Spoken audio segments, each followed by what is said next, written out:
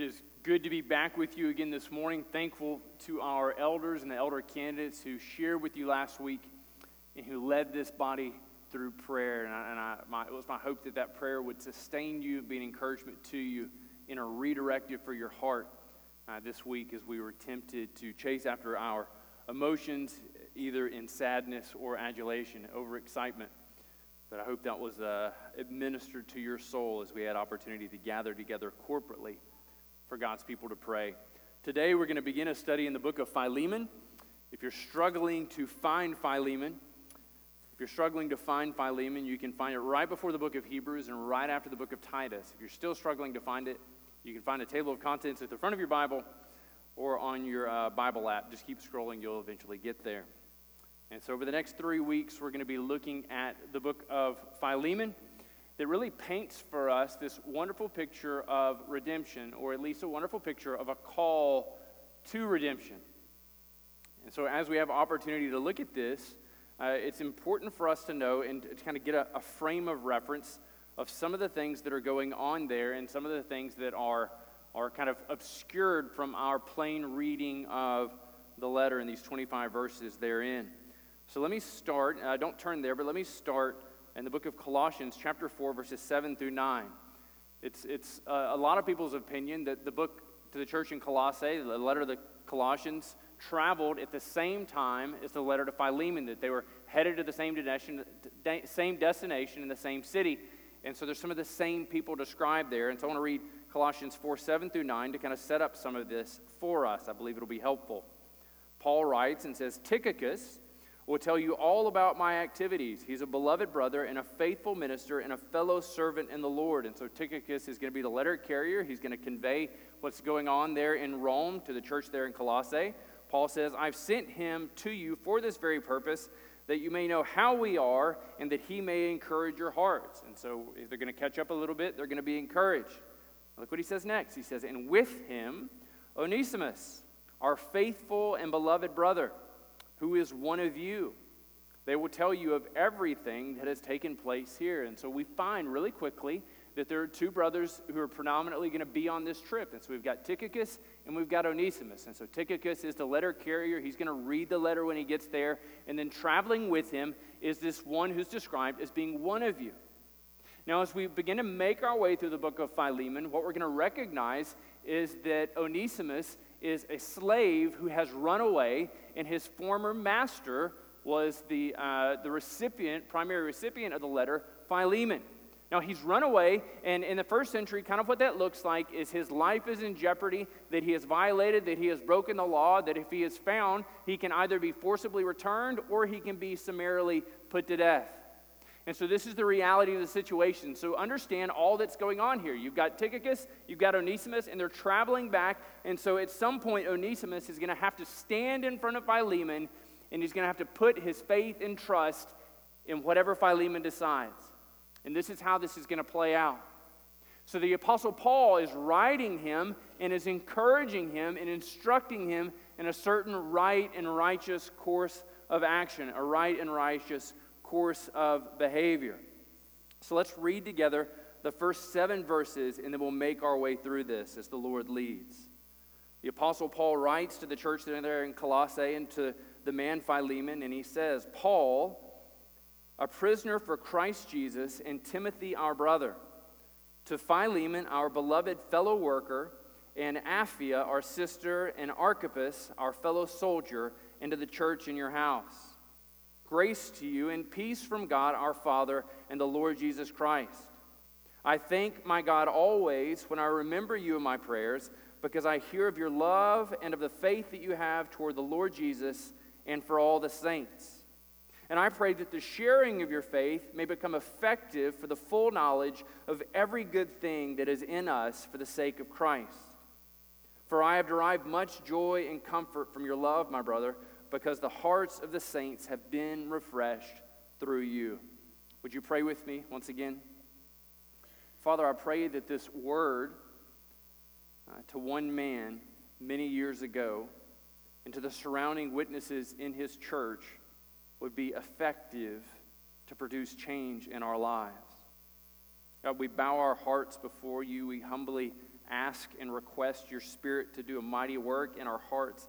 God, I pray that we would submit ourselves before you, that in the ways that you're moving and instructing and applying your word richly to our hearts, that we would be a people changed. God, that we would be a people solely beholden unto you, that you would be the sum total of our hopes and our dreams and our aspirations, that we would take all of our fear and anxiety and entrust them to you, that in us would all goodness would stem and flow from Jesus. God, would you guide us in your mercy? Would you help us in this time to experience a sense of your love? And God, would you guide us in paths of wisdom? We submit this time to you and for your worship and renown. In Christ's name, amen. Amen. It's interesting that as Paul opens up this letter, really the backdrop becomes incredibly instructive for us. I believe that we have a hyper tendency and a proclivity to kind of recognize our experience as being individualized. And so the things that I go through, I get to decide which of those things are for your consumption, which of those things you hear about, which of those things that you discover. And so that becomes joys and that becomes sadness. But the difficulty that we come to in the book of Philemon is we recognize that Paul's getting ready to call Philemon into something that's going to be decidedly difficult for him to go through. It's going to demand a lot from him. And that doesn't get to be played out individually. That doesn't get to be played out privately. This is going to be played out very publicly. And so it gives us a sense and an understanding that in some ways it is beneficial for us to play out some of the private details of our lives in the public arena of the church. Because I'm not just here for me. And you shouldn't just be here for you. We are here for us and to bring him glory, amen? And listen, part of being here for us and part of seeking to be impactful to us and the people around us and in the greater community is journeying through the difficult things of life together, so that whereby my difficulties and my pain and my struggles can come alongside and be an encouragement to my brother or sister in Christ. And the joys and delights that he or she's experiencing can be a joy and a delight to me in the midst of my woe, in the midst of my difficulty. We recognize in the midst of all these things that God is doing a work in us. You know, it may begin in you, and it may begin in you, but it's meant to be impactful to all of us. So that's helpful and a corrective for us as we read through this. And look at what Paul says. He says, I'm a prisoner for Christ Jesus, and Timothy's here with me. Well, at the end of the book of Acts, in Acts chapter 28 and verses 30 through 31, we recognize that the Apostle Paul spent approximately 2 years under house arrest in Rome. And during those 2 years, while the Apostle Paul is in house arrest in Rome, this is what it says. It says he lived there for 2 years at his own expense. And look at what he did. He welcomed all who came to him, proclaiming the kingdom of God and teaching about the Lord Jesus Christ with all boldness and without hindrance. Now the brother's arrested. He's restricted and is not able to travel a great distance. But what does it say? It says he did this with all boldness and without hindrance. We recognize in it once that the gospel is not impacted by our inconvenience, that the gospel is not impacted by our inability to travel, that the gospel is not impacted by the setbacks that we see as being insurmountable. The gospel fulfills its exact purpose because the one behind it, wielding its power and causing it to bring about change, is a king that is above any encumbrance, any difficulty, and any seeming setback that we look at and say, whew, that just can't be overcome, right? I mean, this should be encouraging for us. So the Apostle Paul's sitting there. He's under house arrest. He's got Timothy with him. He pens this letter, and look who it goes to. It says it goes to Philemon, our beloved fellow worker. Now, Paul could have just sent Philemon a little sticky note attached to the letter at Colossians that says, FYI, I hope this was helpful. Onesimus is back. Let him go. Let's be done with this. But instead, look at what he does. He elevates him in the midst of the gathered assembly. To all those who are gathered there in the midst of this reading, what they hear is Philemon is necessary and integral to the dispersion of the gospel. He is a fellow worker with Paul. That's so incredibly important. Paul could have said, now listen, Philemon, you're there in the midst of Colossae, and you're doing okay, but just recognize this. You're not necessary, and you're not important. But what does Paul do? He says, listen, you're right here with me. You are a fellow worker. Now, this should be tremendously encouraging to us because oftentimes, what do we recognize? That it's somebody on a platform, it's somebody with a loud voice, it's somebody who's recognized widely, that we say that person is important. And without that person, without their talents, without their skills, without their abilities, without their reach, the gospel could not go forward. But what does Paul do? Paul says this guy in a city, he is a fellow worker for the gospel. And so this becomes the lens and the identity through which you and I should see the important role we play in the dissemination of the gospel, in its spread, in its impact, and in its reach. You, insomuch as you are submitting yourself to the Lord Jesus Christ, it can be said of you that you are a fellow worker for the gospel. What it should be said of you is that you are a fellow worker of the gospel. This is what he says of Philemon, and then he attaches it to two other people, and that's likely to Philemon's wife and then to a prominent member of this local church. He says, and to Apphia, our sister, this woman who is an integral member of the local church. She is a child of God. She is a sister in the faith, and she is necessary for the furtherance of the gospel. There are no passive observers in Christianity. There is not a place for a Christian to come and kind of casually sit on the back pew and just kind of think, well, this is just pleasant. This is a warm and delightful place to spend an hour and a half, and then I'm just going to go out and be on my own affairs and on my own business. That doesn't make sense. There is no role for that person. There is no role for a water boy on this team who's not providing nourishment, who's not providing sustenance. What we all are integral members on Jesus' team. Amen? So in this list, we see that Philemon is a fellow worker. What we see is that he couldn't fulfill his role without his sister, without his wife, Apphia. And then he writes and he says, and Archippus. Now, we described him and we talked about him briefly at the end of Paul's letter to the Colossians. And in chapter 4 and verse 17, we saw this brother's name first mentioned. It says, and say to Archippus, see that you fulfill the ministry that you have received in the Lord. To Archippus, when Paul wrote him in the first letter to the Colossians, it was to stay the task. Don't be distracted. Don't be discouraged. Stay the task. Fulfill the ministry that the Lord has entrusted to you. And Paul says here, he is our fellow soldier. Now, this isn't saying that he's just a really rough guy and he's pretty violent and he tends to snap at small children for no apparent reason. He's saying in this that he recognizes the battle is the Lord's. He recognizes that he wages a war not against flesh and blood, but against principalities. He wages a war with the power of the Spirit and the sword of truth. He wages a war in the midst of these things that is necessary, and he is equipped, ready, and sent out to do it. And that's who Archippus is. And so Philemon, this fellow worker, Apphia, this wonderful sister and wife and helpmeet to him in the gospel, and Archippus, and these three are at the forefront of this letter. And these three are the ones who receive the greeting from the letter that Paul sends. But look at what he goes on to say. So you've got these three up here in the front. This is kind of this center, and so everybody's looking at them in the room, and they're like, oh, we recognize he's calling you out. What's he going to say to you? But then he brings the entire church in there, and he says, and the church, Philemon, in your house. If we miss the central role of the church in the letter to Philemon, then we miss the letter. The church is not something for us to merely be passive attenders with. Church isn't an activity that we attend. Church isn't a destination we go to. Church is the body of Christ. The Apostle Paul, in describing the church, said this in Ephesians chapter 3 and verse 10. He says that through the church, the manifold wisdom of God might be made known to rulers and authorities in heavenly places. Now, what he's communicating there in Ephesians 3:10 is that the church is plan A for the gospel. Now, this is either encouraging to you or is incredibly terrifying because of some churches that you've previously been a part of.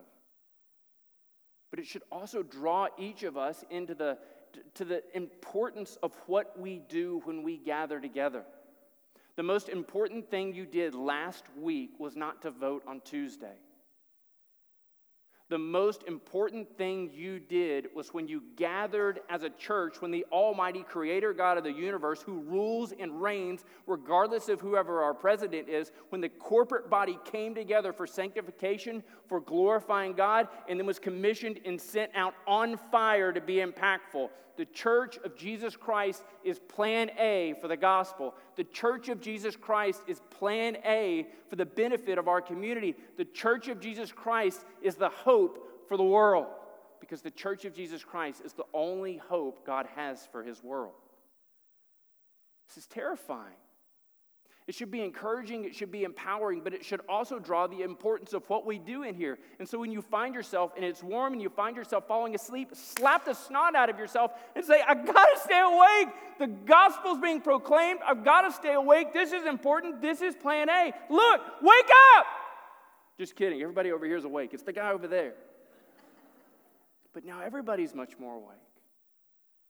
It's to the church. So Philemon, as he hears these instructions and he recognizes that the way he responds to the instruction and the rebuke of Paul has incredible weight and importance to the church, that he carries upon his shoulders the impact of the church through how he submits his life to the instructions of Paul. And so to this church, ready to hear this grave and important message, Paul extends to them not words in Christian passing and Christianese, but he says to them words of tremendous import. He says, grace to you and peace from God our Father and the Lord Jesus Christ. The gift which Paul extends to them, which he delights for them to walk in, comes from the sovereign King of the universe. It comes from his Son who submitted his life for their salvation, the one who rules all. And this is from whom Paul requests this blessed gift, grace and peace. Grace, the idea that they've received from God unmerited favor.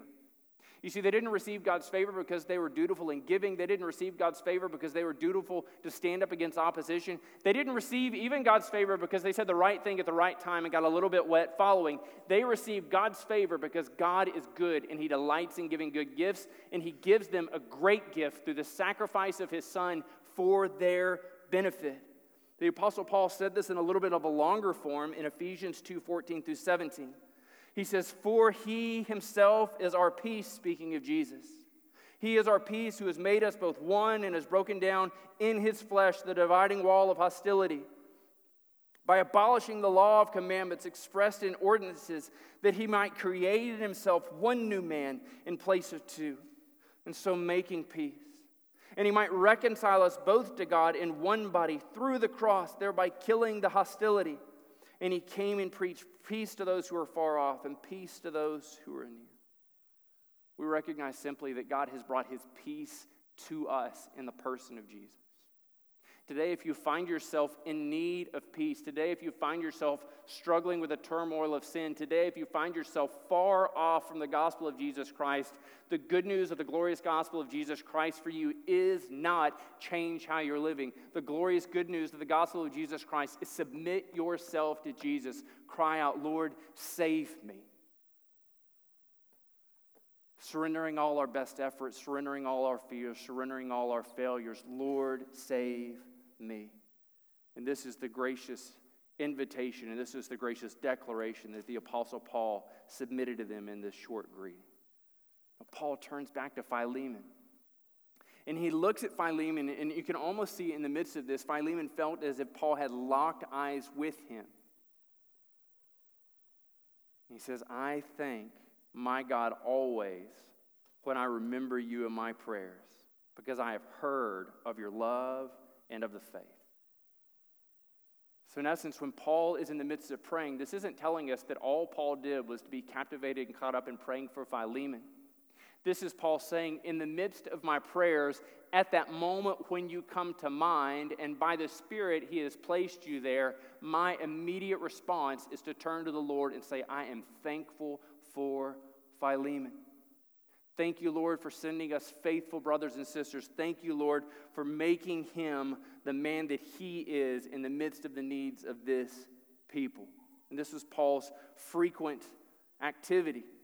He says, because I have heard of your love and of the faith. Now, what does that look like? What that looks like is Paul sitting in Rome there for those 2 years, and people are just constantly kind of making this trip, and they're coming out of Philippi, and they're coming out of Colossae, and they're coming out of Ephesus. But as they come out of Colossae and they travel to Paul, and he says, well, tell me what's going on, and how are the people? And they're like, man, Philemon is killing it. He's not killing anyone, but he's killing it. He's doing a great job in ministry. He's ministering to the needs of the widows. He's ministering to the needs of the widowers. He's ministering to the needs of all the people. He is a bright light for the gospel of Jesus Christ. We hear all the time about his quiet times. We hear all the time about his prayer life, and we see the impact of his prayer life visible in the body gathered there in that church. He's not just a man of words, Paul. He is a man of action. What we see from him is his love poured out. Because look at what Paul says. I hear of your love and your faith that you have towards the Lord Jesus and for all the saints.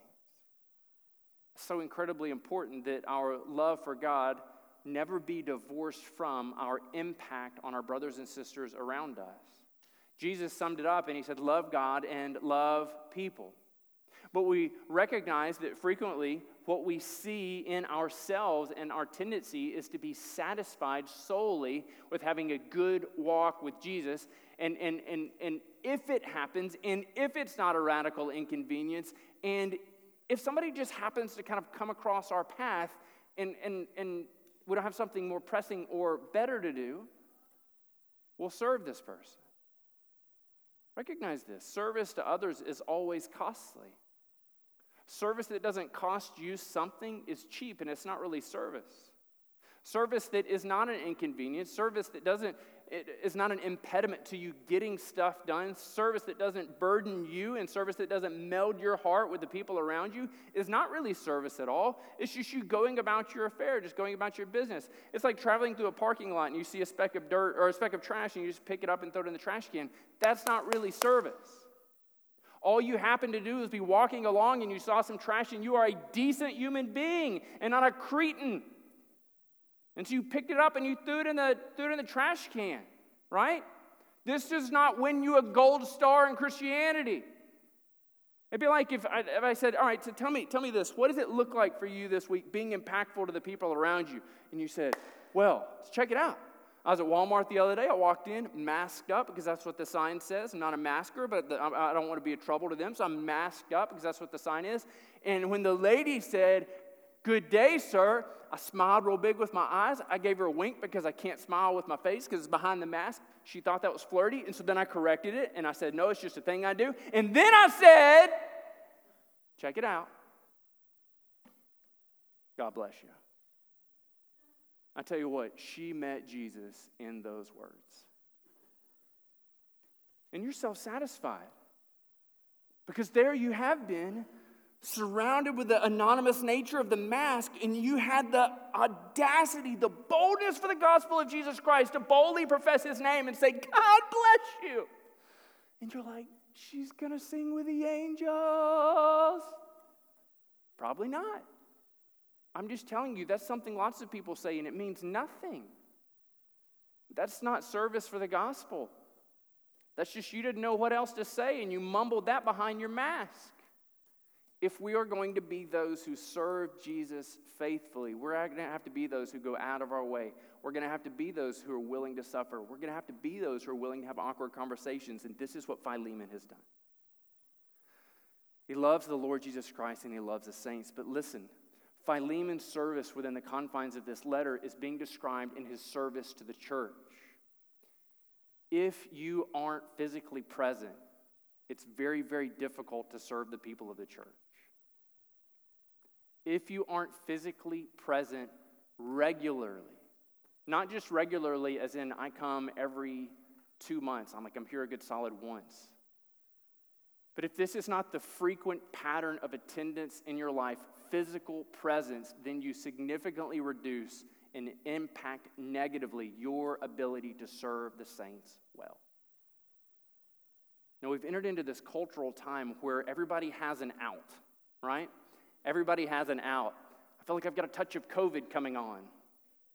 And so I'm just going to stay home. I'm really, really worried, so I'm going to stay home. But all the while, we're at restaurants. I had a friend who was preaching to his church in Houston. He said, you're willing to risk it all for a plate of enchiladas, but you're not willing to risk anything for Jesus and it's for his gospel. And it's comical, but it kind of becomes this thing that we've readily accepted. It's difficult to be together in person. It's difficult to be together in person, but it's worth the difficulty. We've gone to extraordinary steps to make sure that we can gather together safely, but some of us still stay home because it is more convenient. Now, some of us stay home because there are legitimate reasons for us to stay away, but some of us stay home because it's just easier. Nobody knows if you're watching. Nobody knows if you're engaging. You need to be here physically if you can.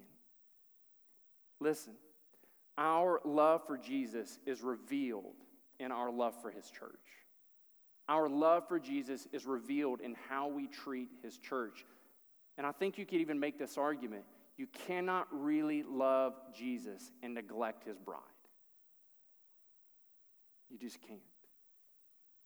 We show our kids, our coworkers, our friends, and people casually how much we love Jesus in our dedication to his bride.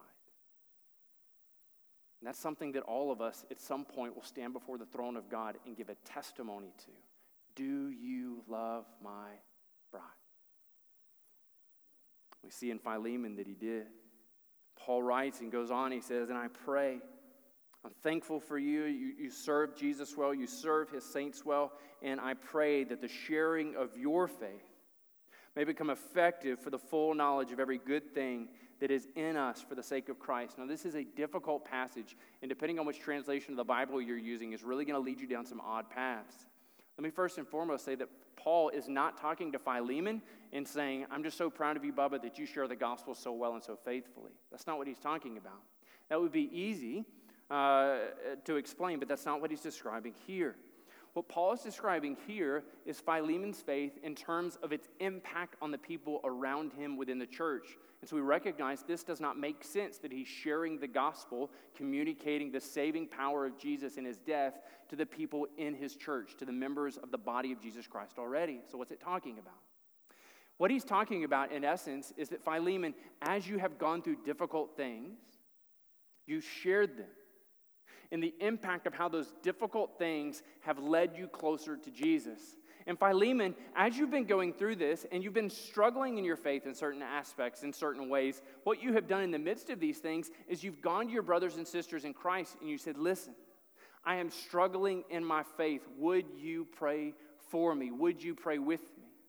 And Philemon, when you've done really well and when you're serving Jesus faithfully and he's led you to give financially and he's led you to serve sacrificially and you've turned to your brother or sister who's struggling to serve and struggling to find appropriate ways to minister to the needs of those around him, what you've done in going to them is you've offered them an encouragement and you've offered them a roadmap for how to come in faithfully and to serve. And so what does that look like for us as a body? What does that look like for us as a body?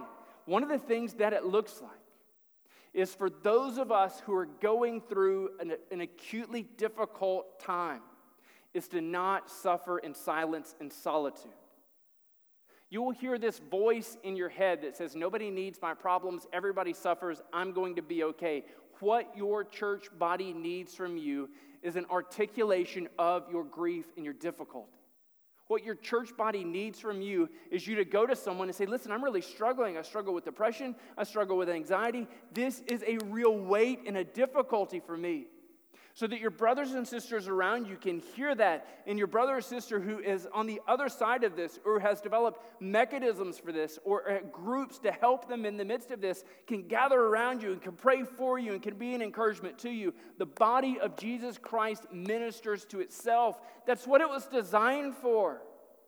Not to live in isolation and to suffer quietly, but so that we might be a self-ministering group. And when you're doing really well, and when things are going amazingly and the Lord is just exploding past the boundaries of your life and you're the person who said, I'm never going to serve internationally, but I'm going to give decently. I'm never going to serve internationally. I'm never going to do these things. And the Lord begins to spur in your heart and move you and say, listen, I want you to go to Tanzania. Listen, I want you to go to Ecuador. Listen, I want you to go to Colombia. Listen, I want you to go to the north side of Greenville. Listen, I want you to do these things. That you be the person who in the midst of these things has conversations about your faith with the people around you and says, this is what Jesus is doing in my heart. So the people around you can say, I've been feeling the same thing. But I really just thought it was the enchiladas. And I was completely ready to let it pass. The Church of Jesus Christ ministers to itself. Listen, your faith is not yours. God has not entrusted to you your difficulties, nor has He entrusted to you your victories for your soul consumption. You are necessary for the church. So are your sorrows. So are your victories. We need your faith. We need the things that God is doing in your life right now to lead us through the difficulties of our lives. You need the sorrows of my past to help you through the sorrows of your present. This is what it is for us to share our faith with one another. This is what Paul is calling Philemon to recognize, that in sharing his faith, that this full knowledge of every good thing might be visited upon their local fellowship. And all this for the glory of Christ. Not so that people would point to Philemon and say, Paul's calling you to a hard thing, let's celebrate you. So that Paul could point to Philemon in the hard thing that God is calling Philemon through, so that they could point to Jesus Christ and say, His grace is sufficient to carry us through this difficulty. His peace is sufficient, it is good enough to sustain us in the midst of this trial. Paul concludes of Philemon and says, Philemon, I've derived much joy and comfort from your love, my brother. Paul's love from Philemon isn't Philemon writing him notes and saying, praying for you, Paul. I'm so happy for you, Paul. You can make it, Paul. Paul receives love and comfort from Philemon because the hearts of the saints have been refreshed through him. Men and women who are willing to suffer for the gospel of Jesus Christ and to do it openly are necessary for our church. Over the last 4 weeks, we've lost 2 men in this church, and 2 nights ago, I lost a friend I've had since college. Now, the overwhelming testimony of both of these men was that they lived their life in such a way as to be impactful for others. I got a phone call last week about one of our former members who's 97 years old who passed in his sleep. And what I want you to know is that this brother at 96 years old, living in a home here in Greenville, came and sat in my office and he said, for a number of years, I've wanted to be done.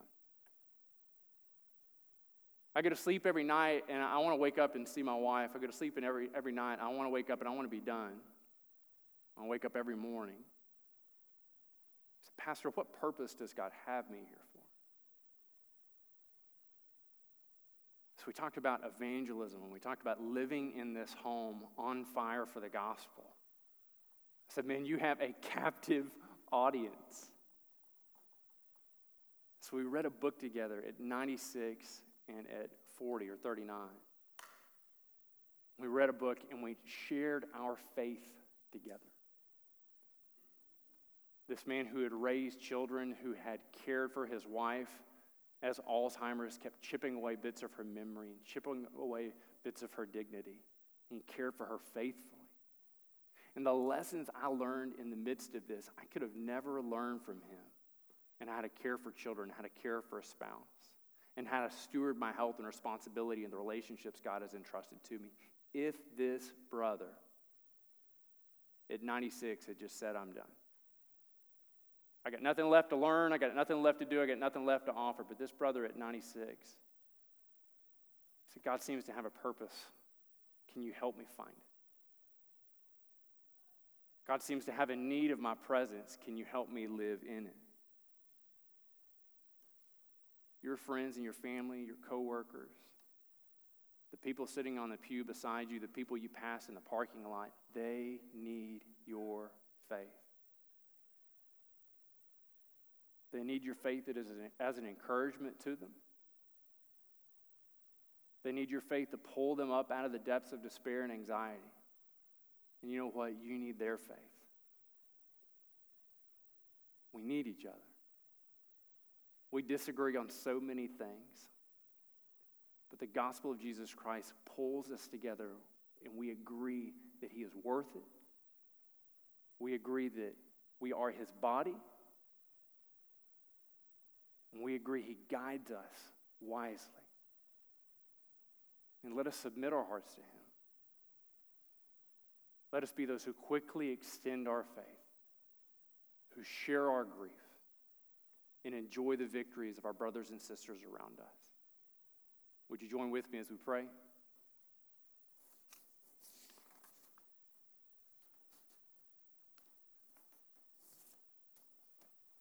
Father, you are good, and your goodness ministers to our need. We are prone to be impatient, to have a limited vision. God, I pray in your wisdom that you would show us how we can share our faith with our brothers and sisters around us. Lead us to be a part of small groups and Sunday schools and new friend groups and associations. Cause us to be vulnerable.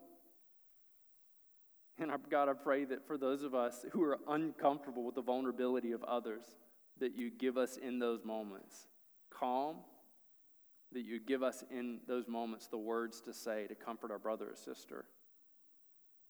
Help our stories to be an encouragement.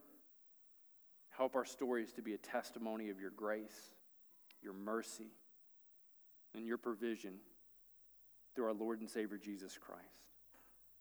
Father, we pray for those who have yet to submit themselves to you in salvation.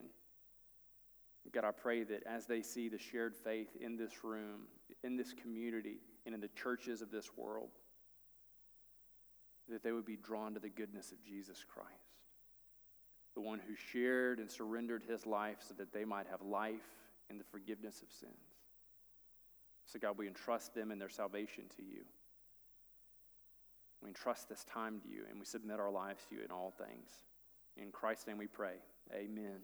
Amen.